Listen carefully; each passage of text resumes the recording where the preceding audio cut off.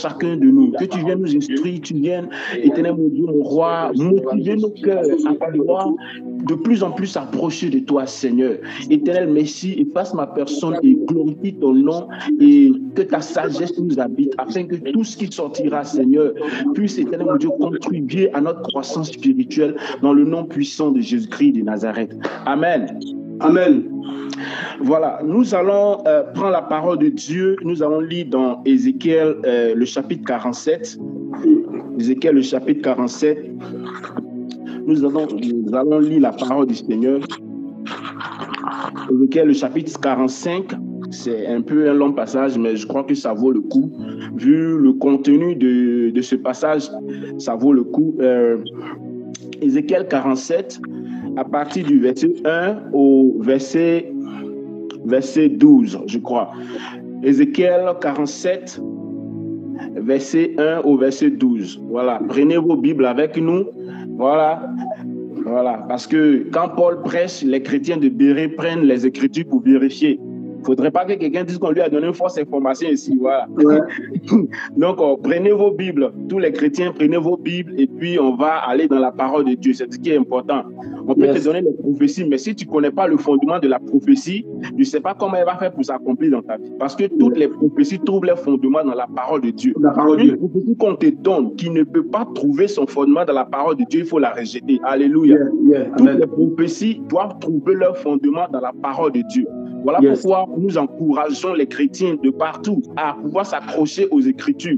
Comme Paul le dit à Timothée, il dit donne-toi à la lecture. Il dit donne-toi à la lecture. C'est-à-dire il faut que nous lisions pour comprendre. Donc je vais lire un peu vite la parole du Seigneur. Je ne sais pas combien de temps on a, pasteur. On a combien de temps? On a 1 heure de temps. 1 heure de temps. Il nous reste au moins 50 minutes. Il nous reste 50 minutes, voilà. Dans les 50 minutes, on va aller un peu rapidement. Donc, voici ce que dit la parole du Seigneur. Ézéchiel 47, je lis à partir du verset 1. Il est dit, « Il me ramena vers la porte de la maison, et voici, de l'eau sortit sous le seuil de la maison à l'Orient, car la face de la maison était à l'Orient. L'eau descendait sous le côté droit de la maison au midi vers l'autel. Il me conduisit par le chemin de la porte septentrionale et il me fit faire le tour par dehors jusqu'à l'extérieur de la porte orientale. Et voici l'eau coulait du côté droit.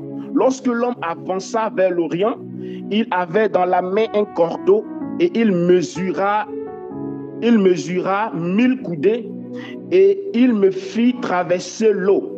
J'avais de l'eau jusqu'à la cheville.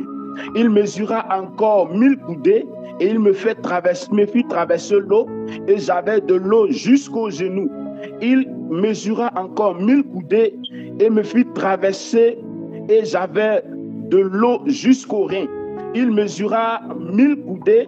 C'était un torrent que je ne pouvais traverser car l'eau était si profonde qu'il fallait y nager. C'était un torrent qu'on ne pouvait traverser. Il me dit, as-tu vu, fils de l'homme? Il me ramena au bord du torrent. Quand il m'eut ramené, voici, il y avait sur le bord du torrent beaucoup d'arbres de chaque côté. Il me dit, cette eau coulera vers le district oriental, descendra dans la plaine et entrera dans la mer. Lorsqu'elle se jettera dans la mer, les eaux de la mer deviendront saines. Tout être vivant qui se meut vivra partout où le torrent coulera. Et il y aura une grande quantité de poissons, car là où cette eau arrivera, les eaux deviendront saines. Et tout vivra partout où parviendra le torrent. Des pêcheurs se tiendront sur le bord depuis En-Gedi jusqu'à En-Glaim. Il y a des mots un peu difficiles dans la Bible. On entendra les filets. On étendra les filets. Il y aura des poissons de diverses espèces, comme les poissons de la grande mer. Et ils seront très nombreux. Ses marais et ses forces ne seront point assainis. Ils seront abandonnés au sel.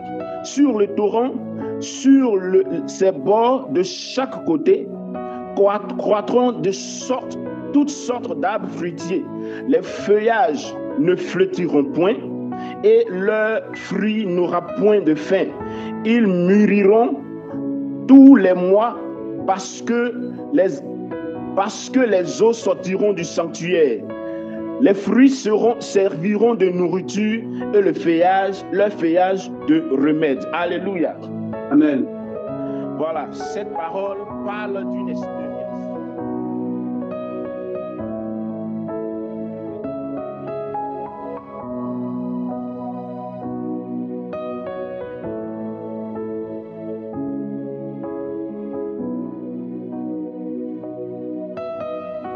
Voilà. Ça nous parle d'une expérience que le prophète Ézéchiel a vécue. Et le prophète Ézéchiel, c'est vraiment un prophète extraordinaire qui a fait beaucoup d'expériences avec le Seigneur. Il a été ce prophète qui a fait l'expérience avec les ossements desséchés dans la vallée. Et ici, on parle de cette expérience qu'il a faite. Il a eu la visite d'un ange qui a commencé à lui montrer les dimensions du temple.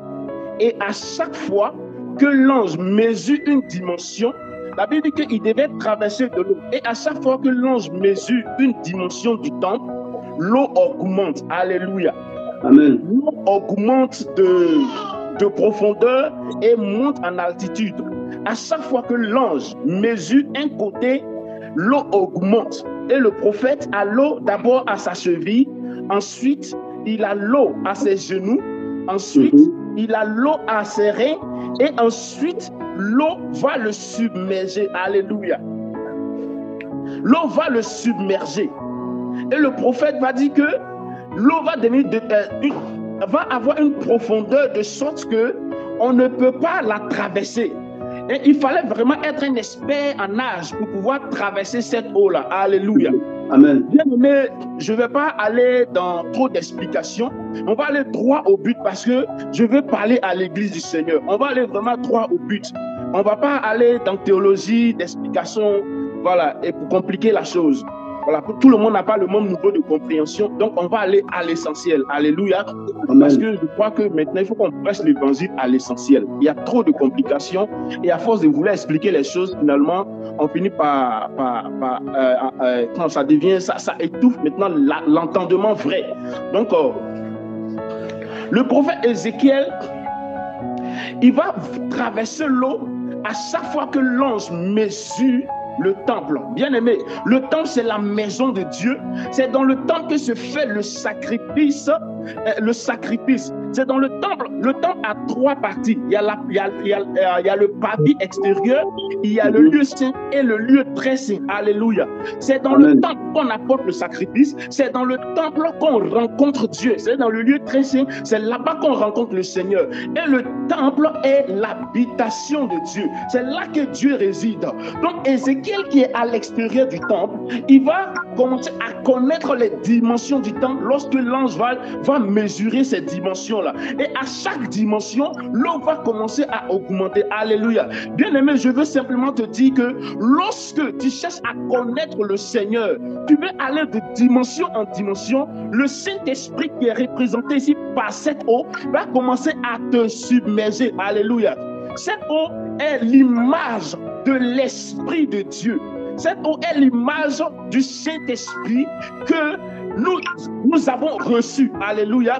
Mais lorsque nous recevons l'Esprit de Dieu, nous devrons chercher à connaître les dimensions de la maison du Seigneur.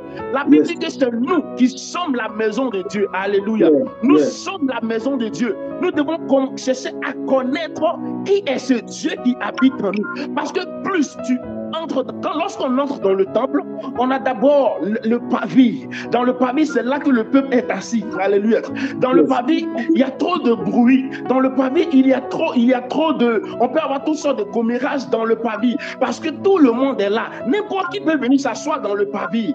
Après le parvis, on arrive dans le lieu saint, là où les sacrifices sont faits. Alléluia. Lorsque tu arrives dans le lieu saint, il y a les sacrifices. C'est là on parle de péché. C'est dans ce lieu-là qu'on parle de toutes sortes de sacrifices. Alléluia. Mais lorsque tu dépasses le lieu saint et que tu arrives dans le lieu saint, là, tu entres dans la présence de Dieu. Alléluia. Non, c'est ce que Ézéchiel était en train d'expérimenter à l'extérieur. Lorsque l'ange mesure une dimension du temple, l'eau va augmenter. Alléluia. Lorsque tu veux aller en profondeur avec le Seigneur, la Bible dit que l'Esprit de Dieu sonde tout, même les profondeurs de Dieu. De sorte que le Saint-Esprit va te prendre à partir de ta cheville. Il va te faire marcher. Il va te faire avancer dans les profondeurs de Dieu. Il va te faire connaître les dimensions de Dieu. Alléluia. Dieu n'est pas seulement grand, il est aussi profond. Dieu n'est pas seulement profond, il est aussi large. Dieu n'est pas seulement large, il est aussi... Comment je vais le dire? Il est en dimension, comment on dit, en dimension 3D. Large, il y a la hauteur, il y a la longueur et puis il y a la largeur. Dieu, il est long, il est large et il est profond. Alléluia. Plus tu veux connaître le Seigneur, le Saint-Esprit te prendra dans une marche pas à pas et il te conduira de profondeur en profondeur. Et c'est ce que le prophète Ézéchiel était en train d'expérimenter dans cette partie, alléluia, de sa vie avec le Seigneur. Yes. Gloire à Jésus. Et nous voulons aussi aller en profondeur avec notre Dieu. Jésus a dit que ceux qui croient en lui, des fleuves d'eau vive couleront en eux. Et l'apôtre Jean qui écrit ces choses, il écrit ces choses, il commente, il dit qu'il parlait ainsi de l'Esprit que ceux qui croiraient devaient recevoir. Alléluia. Donc, lorsque nous croyons en Jésus, cette même eau qui coulait du temple de Dieu va couler en nous. Cette eau, elle ne va pas seulement couler au dehors de toi pour arriver à ta cheville, mais elle va aussi couler au dedans de toi. Alléluia. Amen. Cette eau-là va aussi couler au-dedans de toi. Ça veut dire que tu seras doublement submergé et à l'intérieur et à l'extérieur. Alléluia. Amen. Parce que le Seigneur veut envoyer l'église en profondeur. D'abord, il y a la partie des chevilles. À la partie des chevilles, tu es encore capable de marcher. Tu peux marcher, tu peux encore marcher. C'est là aussi que tu ne laisses pas trop l'Esprit de Dieu te conduire parce que tu as encore la capacité de marcher toi-même. Alléluia. Tu as tes chevilles, tu as encore la capacité de marcher toi-même. Ça serait un peu difficile, mais tu vas quand même forcer. Arriver aux genoux, tu peux encore marcher toi-même. Alléluia. Parce que là, tu n'obéis pas trop à Dieu, tu fais un peu semblant, tu fais un peu, tu laisses un peu, tu fais difficilement, tu fais un peu facilement. Tu n'arrives pas à vraiment obéir au Seigneur. Mais lorsque l'eau arrive à tes reins, tu vas encore marcher, mais ça sera difficile. Alléluia. Amen. Là encore, ta volonté humaine va vouloir aussi s'imposer parce que tout le corps n'est pas submergé dans l'esprit. Tout le corps n'est pas dans l'eau. Ta volonté humaine qui est au-dessus de ton torse va aussi vouloir s'imposer. Mais lorsque l'eau arrive au-dessus de ta tête, lorsque l'eau surpasse tes cheveux, en ce moment-là, tu ne peux plus nager. Et Ézéchiel témoigne, il faut des gens qui savent nager pour pouvoir traverser cette eau-là. Mais dans le Seigneur, tu ne peux pas nager. Tu ne laisseras que l'Esprit de Dieu te conduire. Alléluia.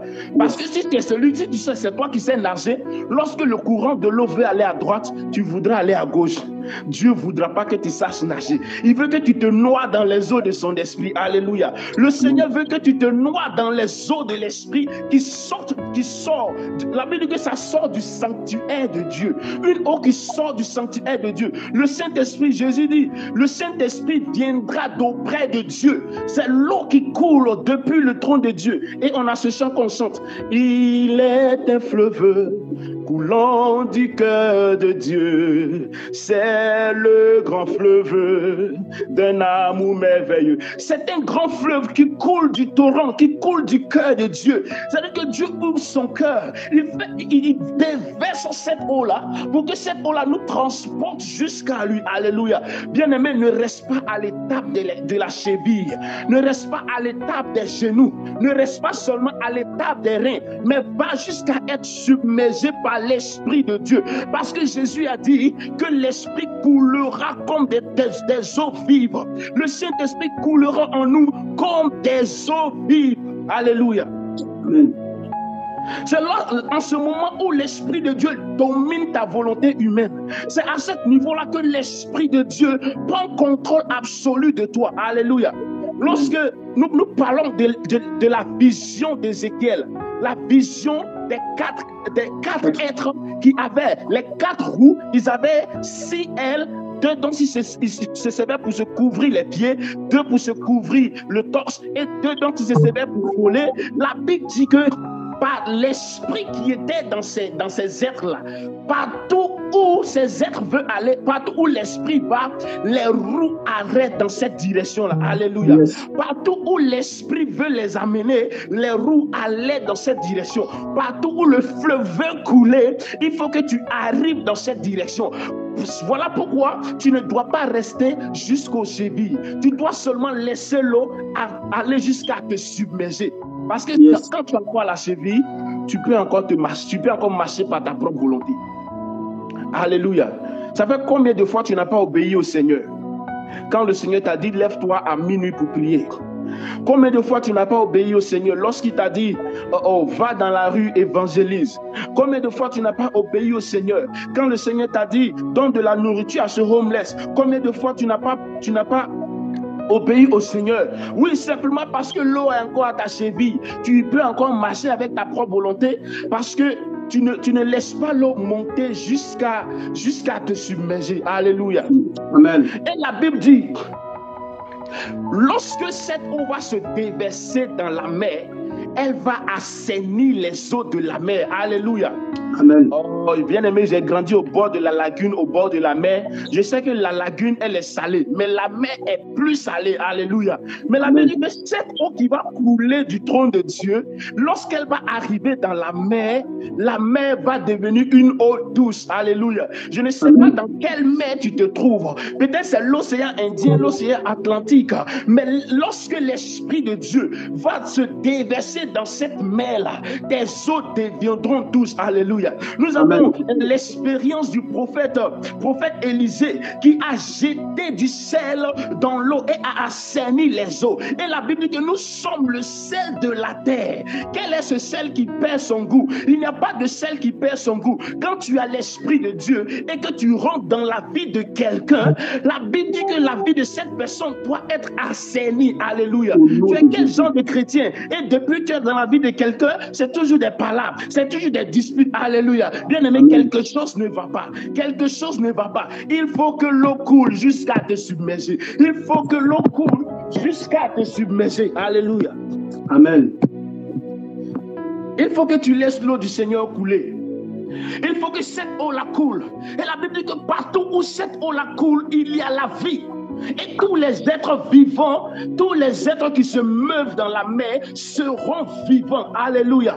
Et la Bible dit qu'au bord de cette eau, il y a des arbres, toutes sortes d'arbres qui portent leurs fruits en leur temps. Ils portent leurs fruits chaque mois. Alléluia. La Bible nous dit dans le psaume 1, bénis heureux celui qui ne s'assied pas au conseil des méchants, qui ne s'arrête pas sur la voie des pécheurs, mais qui trouve son plaisir dans la loi de l'Éternel et qui la médite jour et nuit. Il est comme un arbre planté près d'un courant d'eau dont le feuillage ne flétrit point. Et ça, c'est de ce courant d'eau-là qu'il s'agit. L'arbre qui est planté près de ce courant d'eau, son feuillage ne flétrit jamais. Alléluia. Amen.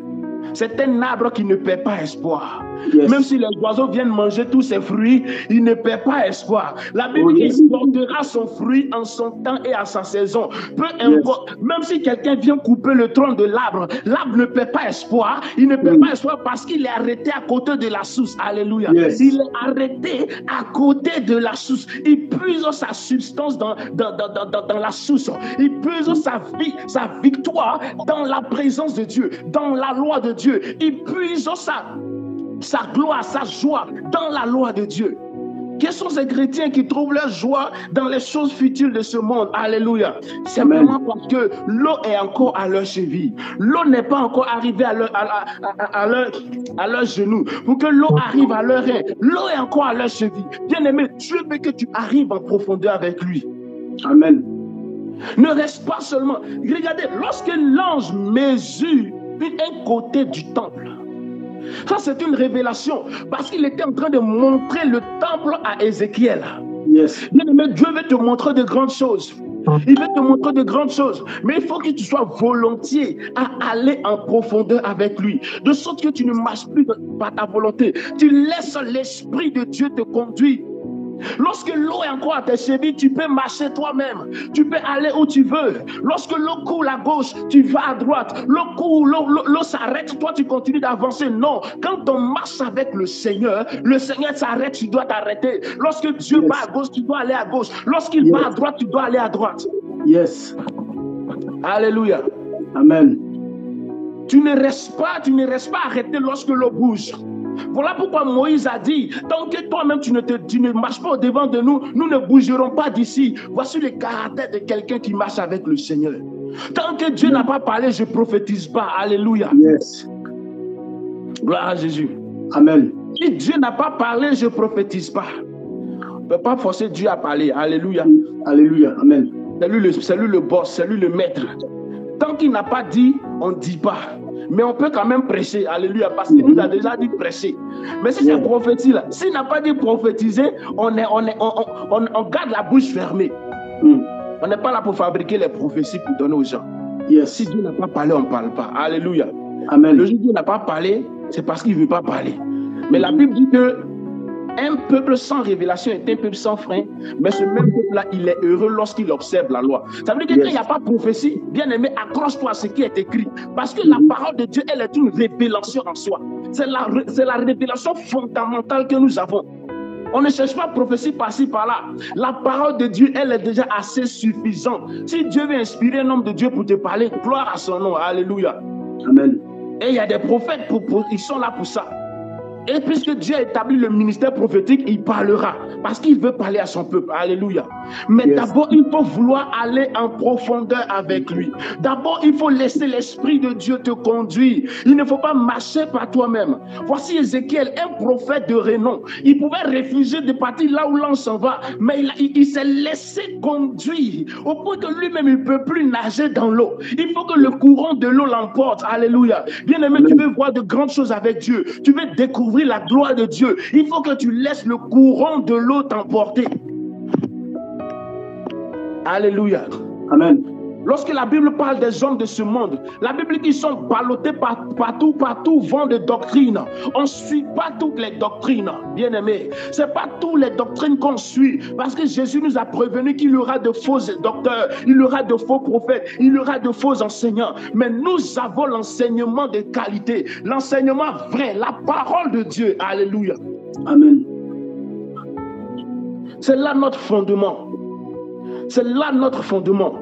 Hier, nous avons parlé sur la connaissance de Jésus-Christ de Nazareth, la révélation du Fils de Dieu. Ce Fils de Dieu, lorsque tu le connais, je disais hier que lorsque il n'y a personne qui, ayant connu Jésus, peut faire marche arrière, ce n'est pas possible. Si tu as connu Jésus, que tu as fait marche arrière, c'est que tu l'as vu passer, tu ne l'as jamais connu. Alléluia. C'est même pas possible que tu aies connu Jésus et aller faire marche arrière, c'est pas possible. Son amour est tellement puissant que personne ne peut résister à cet amour. Tous les 12 disciples ont reçu l'amour. Parmi les 12 disciples, il y a 11 qui ont reçu l'amour de Jésus, sauf Judas. Tout ce qu'il savait faire, c'est de savoir comment on vole l'argent dans la caisse. Il a marché avec Jésus. Il a suivi, il était parmi eux. Tout ce qu'il savait faire, c'était de se plaindre parce que la femme a pris son parfum pour laver les pieds de Jésus. Judas se plaint. Bien-aimé, lorsqu'il s'agit du Seigneur, on ne se plaint pas. Lorsqu'il s'agit de glorifier le nom de Dieu, on ne se plaint pas. Alléluia. Amen. Et il n'y a que ceux qui n'ont pas l'Esprit de Dieu qui peuvent se plaindre des choses de Dieu. Lorsqu'il s'agit de faire l'œuvre de Dieu, on ne se plaint pas. Alléluia. Il faut avoir l'Esprit de Dieu. Il faut laissé l'Esprit de Dieu te conduire. Tu ne peux pas vivre la vie chrétienne par toi-même. Tu ne peux pas marcher avec Dieu sans Dieu. Tu ne peux pas marcher avec Dieu sans la volonté de Dieu. Nous voulons vraiment nous accrocher au Seigneur.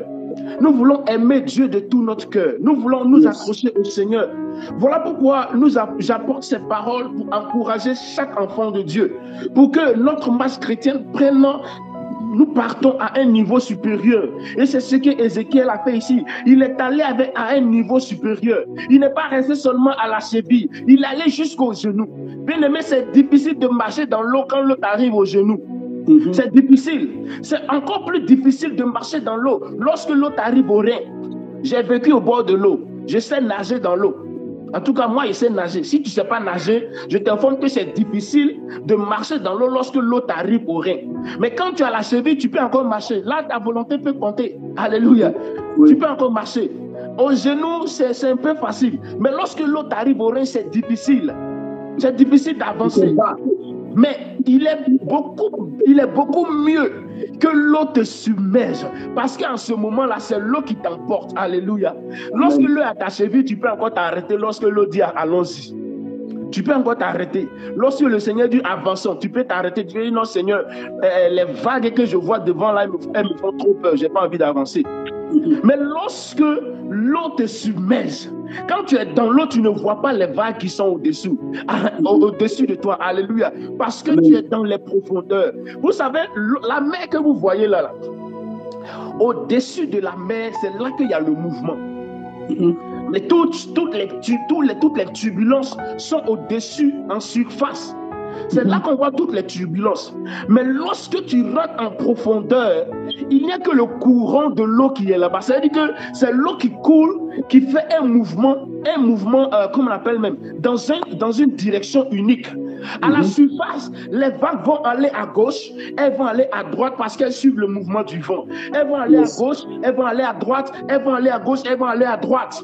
Donc, quand tu es encore à la surface, tes yeux peuvent voir le mouvement des vagues. Tes yeux peuvent voir les obstacles qui sont devant toi. Tu vas dire non, ça là, c'est pas Dieu qui m'envoie là-bas.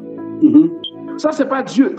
Mais lorsque tu rentres dans les profondeurs, il n'y a pas de bruit. Alléluia. En bas de l'eau, le bruit est très, très minime. Il est vraiment minime.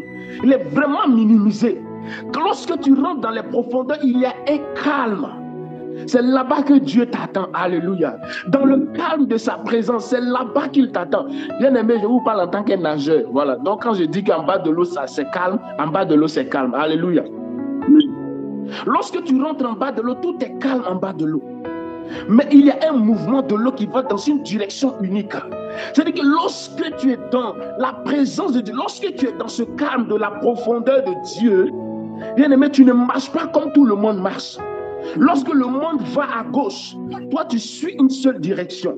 Lorsque les hommes disent allons ici, les gens peuvent prêcher toutes sortes d'évangiles, mais toi qui as la vraie révélation, tu es calme et tu es assis. Alléluia. Parce que c'est celle-là où l'eau t'amène. L'eau va dans une direction unique. Le Seigneur, ça va dans une direction unique avec toi. Il dit allons à l'ouest. Vous continuez à aller à l'ouest. Vous avancez vers l'ouest. Et tu vois qu'en surface, les vagues s'envoient à l'est.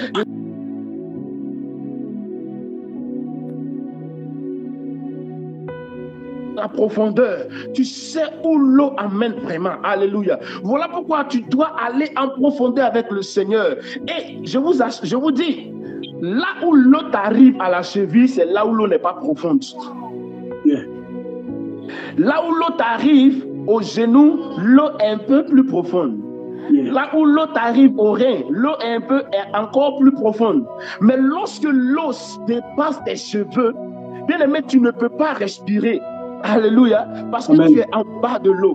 Et tu vas mourir au péché. Alléluia. Tu vas mourir au péché parce que tu ne peux plus respirer tout ce qui est au-dessus. Tes yeux ne voient plus le monde physique. Mais tu es dans une seule dimension où toi et Dieu.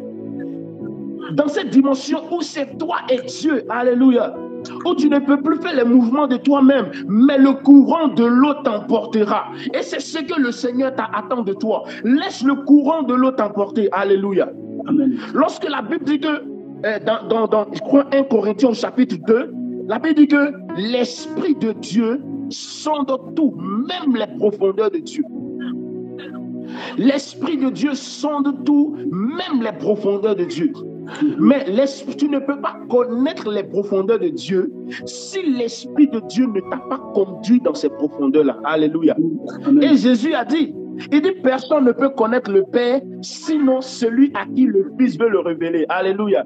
Amen. Voilà pourquoi quand Jésus veut révéler quelque chose à ses disciples, il les prend à l'écart.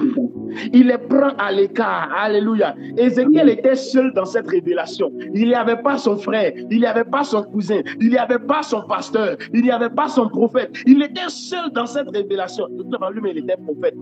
Il n'a pas besoin d'un autre prophète. Mais il n'y avait pas le sacrificateur là. Alléluia. Amen.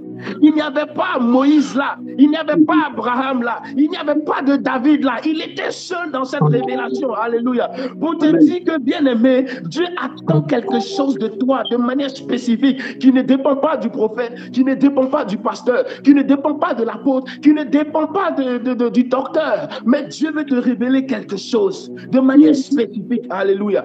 Amen. Vous savez, les disciples étaient 12, mais à la montagne de la transfiguration, il y a eu 3 seulement qui ont assisté à ça. Yes. On ne montre pas tout à tout le monde. Alléluia. Amen. Jésus pouvait prendre tous les disciples pour partir, mais il a pris 3, Jean, Jacques et Pierre. Il a pris les 3 là, Jean, Jacques et Pierre. Alléluia. Yes. Amen.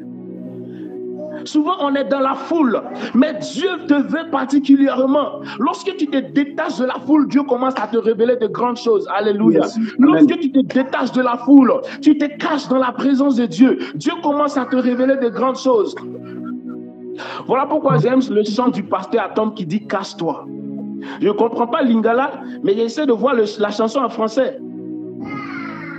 J'essaie de voir la chanson en français. Ça commence quand même là. Bon, j'ai un peu oublié, mais quand il chante, après quelque part, il dit « Cache-toi ». Bomanae. Quelque chose comme ça, il dit « Cache-toi ». Alléluia. Dieu prépare le grand chose qui veut exposer. Bomanae. Cache-toi. Dieu veut que tu te caches avec lui, dans sa présence. Alléluia. Amen. Qu'est-ce que tu cherches dans les choses du monde? Bien-aimé, il n'y a rien à prendre sur la terre. La terre est sur le point de cracher sous le poids du péché.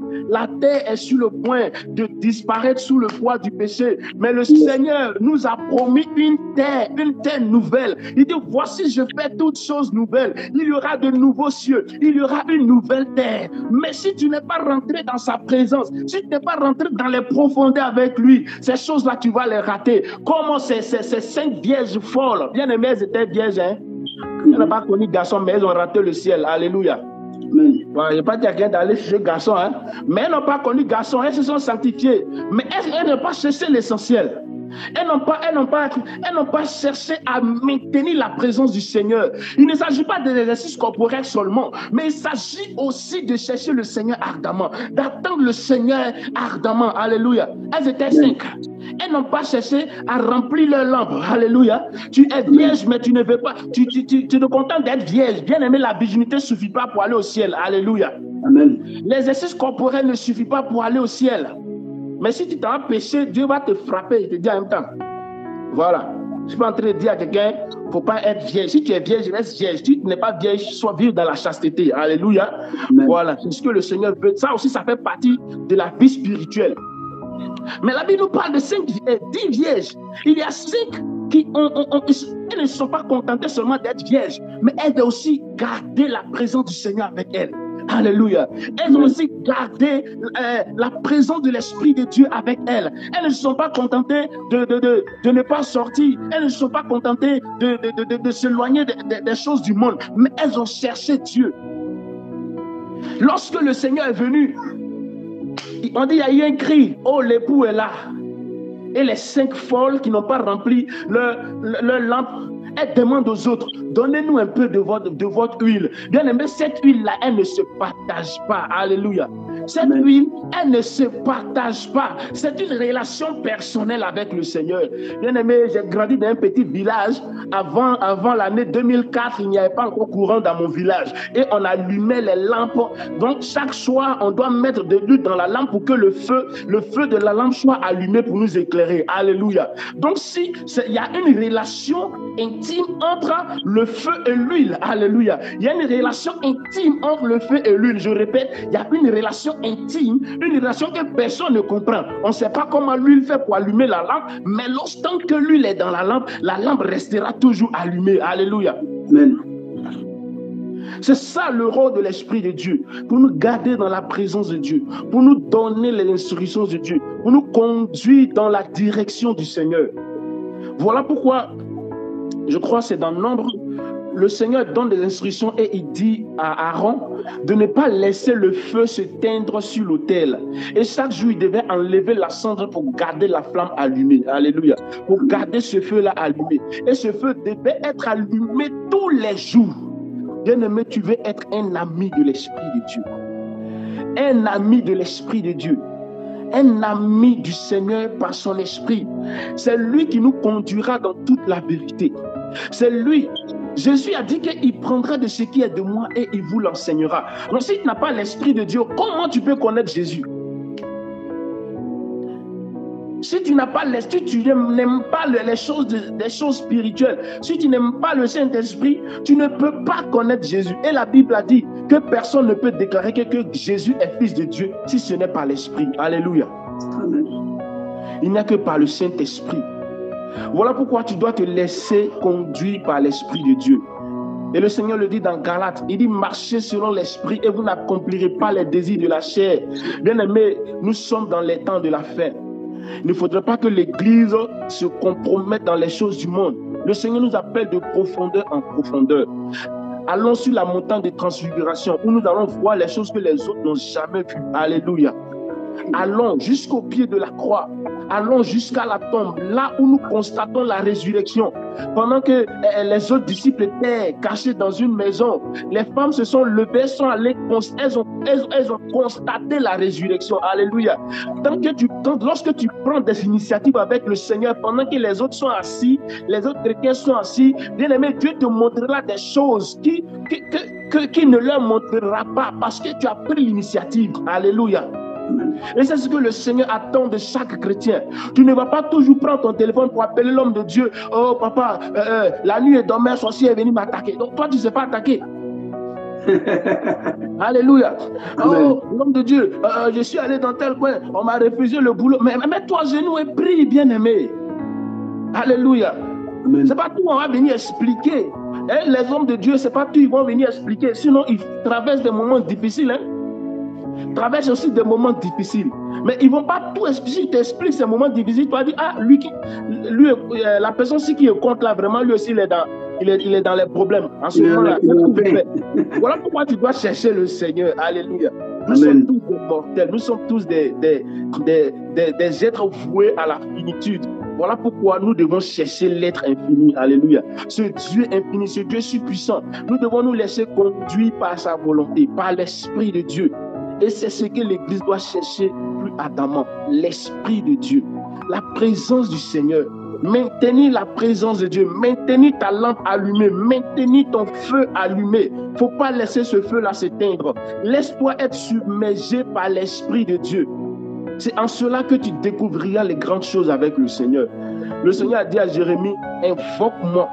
Il n'a pas dit lamente-toi, il dit invoque-moi. Invoquer, c'est la prière. Alléluia. Il a dit à Jérémie, invoque-moi. Alléluia. Il n'a pas dit demande à ton père de m'invoquer, demande à ta mère de m'invoquer, demande à ton frère de m'invoquer. Il dit, Jérémie, je m'adresse à toi, invoque-moi.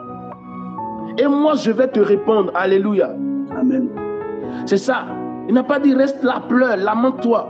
Il dit invoque-moi et je te répondrai. Je t'annoncerai des grandes choses que tu ne connais pas. Il y a des choses que nous ne connaissons pas, que Dieu veut nous montrer. Alléluia. Des choses extraordinaires que Dieu veut nous montrer. Bien-aimé, on n'a pas encore vu des choses. Alléluia. Mais il y a des merveilles dans le Seigneur. Il y a des merveilles dans le Seigneur. Que le Seigneur bénisse son Église et qu'il aide chaque chrétien de tous les contrées du monde à vraiment s'attacher au Seigneur. Et c'est là c'est la raison pour laquelle nous levons nos voix. Nous ne voulons pas seulement prophétiser, mais nous voulons des chrétiens authentiques. Alléluia. Nous voulons des gens qui aiment le Seigneur, des gens qui aiment le Seigneur, des gens qui veulent s'accrocher à Dieu. Je l'ai dit hier, que les prophéties vont finir. Au ciel, tu ne vas pas aller prêcher à Jésus. Alléluia. Parce qu'il connaît tout. Nous n'allons pas aller au ciel pour prêcher. Nous partons au ciel pour aller adorer le Seigneur. Donc, il faut t'entraîner dans l'adoration. Alléluia. Parce que lorsqu'on va arriver au ciel, ce sera l'apothéose. Il faut t'entraîner dans l'adoration, dans la prière, dans la présence de Dieu. Il ne faut pas laisser tout ce qui se passe autour de toi dans le monde te décourager. Ne laisse pas ta foi faiblir. Voilà pourquoi la Bible dit dans 1 Corinthiens 13, à partir du verset 13, maintenant il y a 3 choses qui demeurent. La charité, qui est l'amour sacrificiel, et l'amour, la charité, l'amour sacrificiel, la foi et l'espérance. Alléluia. Mais parmi toutes ces choses-là, il y a une seule chose qui est importante, la charité. Parce qu'au ciel, il y aura la charité là-bas. Nous serons dans une fête éternelle. Bien aimé, je vais voir ce jour-là. Là où nous serons dans cette fête éternelle, où je vais danser devant Dieu comme David, où je vais me réjouir. Alléluia. Et je veux te voir aussi au ciel. Je veux te voir habillé dans une robe blanche. Je veux te voir porter un nom que personne ne connaît. Je veux t'entendre chanter un cantique que personne ne connaît. Parce que c'est ce que Dieu a promis aux églises. Il a dit à chaque église, à celui qui vaincra, j'écrirai son nom dans le livre de vie. À celui qui vaincra, je lui donnerai une robe blanche. À celui qui vaincra, je lui donnerai une pierre blanche sur laquelle sera écrit son nom. Alléluia. Un nom que personne ne connaît. À part toi et Dieu. C'est un secret entre toi et Dieu, bien-aimé. Ne laisse pas le monde t'abattre. Ne laisse pas l'amour du monde t'éloigner de Dieu. Parce que le monde ne nous aime pas. Bien-aimé, le monde n'aime pas l'église. Le monde n'aime pas les chrétiens. Il ne nous aime pas. Nous ne devons pas nous mélanger avec le système du monde. Là où les gens mentent, dis la vérité. Si tu ne peux pas te retirer de là, dis la vérité. Alléluia. Amen. Je veux juste encourager ta foi. Je veux juste encourager ta marche avec Dieu. Et c'est ça. C'est pourquoi nous sommes là. Le Seigneur nous a créés pour ça. Ceux qui ne sont pas enfants de Dieu, nous leur prêchons l'évangile. Mais je vais vous dire la vérité. On ne prêche pas l'évangile pour que tout le monde soit sauvé. Alléluia. Parce que sur la terre où nous sommes, il y a des fils du diable et les fils de Dieu. Vous allez voir cela dans la parabole du blé et de l'ivraie. Alléluia. Mais comme on ne les connaît pas, on prêche l'évangile. Pour que ceux qui sont de Dieu entendent la parole de Dieu. Il a dit, mes brebis entendent ma voix et elles me suivent. Alléluia.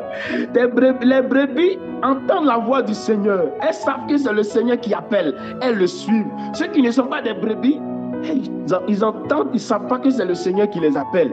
Ils ne peuvent pas suivre. Voilà pourquoi quand la trompette va sonner, les élus vont reconnaître dans leur esprit qu'ils sont en train d'être appelés au ciel. Et ils vont monter. Les autres vont seulement entendre les bruits. Alléluia.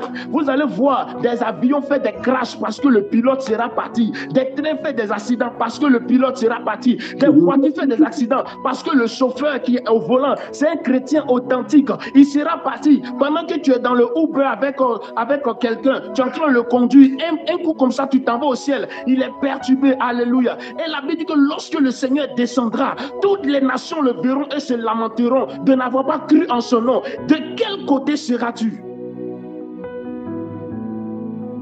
Alléluia. Je vais t'encourager à t'accrocher au Seigneur, à t'accrocher vraiment au Seigneur, et c'est là notre devise: Dieu ou rien, Jésus ou rien. Yes. Jésus ou rien. Je disais tantôt hier que Nous ne suivons pas Dieu parce qu'on a peur d'aller en enfer. Nous avons déjà vaincu l'enfer. Alléluia. Nous avons déjà vaincu l'enfer. Et Jésus a dit que les portes du séjour des morts ne prévaudront point contre son église. C'est-à-dire qu'il a déjà déclaré que l'enfer ne peut même pas contre son église. Satan ne peut pas contre l'église. Les démons ne peuvent pas contre l'église. Alléluia. Ils ne peuvent pas te faire quelque chose.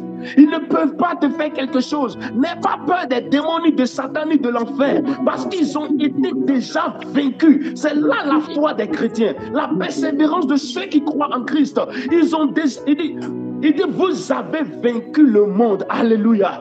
La puissance qui triomphe du monde, c'est votre foi. Nous avons déjà vaincu le monde parce que nous portons en nous les marques des flétrissures de Jésus. Nous portons en nous la marque du sceau de Dieu. Alléluia. C'est là notre espérance. Voilà pourquoi nous ne reculerons pas. Nous avançons avec nos seigneurs. Lorsque nous voyons la mer rouge, nous avançons parce que nous savons que cette mer-là, elle va se fendre. Lorsque nous voyons la montagne, nous avançons parce que nous savons que cette montagne, elle va s'abaisser. Lorsque nous voyons la vallée, nous avançons parce que nous savons que cette vallée va disparaître. Yes. Les Égyptiens ne savaient pas que la mer allait se fermer. Ils ont vu la mer ouverte. Ils ne savaient pas qu'elle allait se fermer. Pourtant, les Israéliens savaient que la mer allait se fermer. Ils ont traversé, les Égyptiens ont essayé. Ils ont été noyés. Alléluia. Alléluia. Le diable est déjà voué à la condamnation. Et quand son temps va arriver, il sera lié. C'est tout ce qui lui reste. Alléluia. Amen. Dit à son temps qu'il est déjà vaincu, il sera lié. La Bible dit que quand son temps va arriver, Dieu va déléguer un ange spécial pour l'attraper, l'attacher et le jeter dans le puits. Et vous savez ce qui va se passer? Nous allons vivre le millénium avec le Seigneur. 1000 ans sur la terre. Bien aimé, je ne vais pas rater ça. Alléluia. Je ne vais pas rater 1000 ans sur la terre. 1000 ans sur la terre. Je dis bien 1000 ans sur la terre. Avec le Seigneur. Avant qu'on parte dans la Jérusalem céleste, où la Bible dit que les rues sont parées d'or. Tu as déjà vu une rue ici sur la terre où il y a de l'or dessus? Jamais. Longtemps, les gens sont venus voler. Mais le Seigneur dit qu'il y a de l'or. L'or qui ne ressemble pas à cet or que nous voyons sur la terre, mais de l'or pur. Alléluia. Amen. Et c'est ce temple-là que le Seigneur allait présenter à Ézéchiel. Alléluia. Amen. Il a présenté ce temple à Ézéchiel. Mais bien aimé, c'est merveilleux. Lorsque nous visualisons le royaume de Dieu dans notre esprit, nous visualisons réellement le règne de Jésus dans notre esprit, nous n'avons rien à faire sur la terre. Nous n'avons pas à nous plaindre des choses de la terre. Oh, les païens, c'est eux qui ont les Ferrari. Bien aimé, lui qui a fabriqué Ferrari, c'est un païen. Il n'est pas chrétien. Donc il a fabriqué ça pour ses frères. Alléluia. Amen. Voilà. Ceux qui roulent dans les grosses maisons, c'est pas ça, parce que ça, c'est pas l'essentiel. Si Dieu t'a donné grosses maisons, gloire à son nom. Si t'a donné Ferrari, gloire à son nom. Mais moi, je n'ai pas prié pour ça. Alléluia. Je prie pour que Dieu me donne la nourriture, qu'il me donne l'argent pour payer mes factures. Voilà. Qu'il me donne l'argent pour payer ma maison. Je prends soin de ma famille. C'est tout. Si Dieu veut me rendre riche, je ne vais pas refuser. Alléluia. Amen. Mais je ne prie pas pour être pauvre. En tout cas, je n'ai pas fait cette prière-là.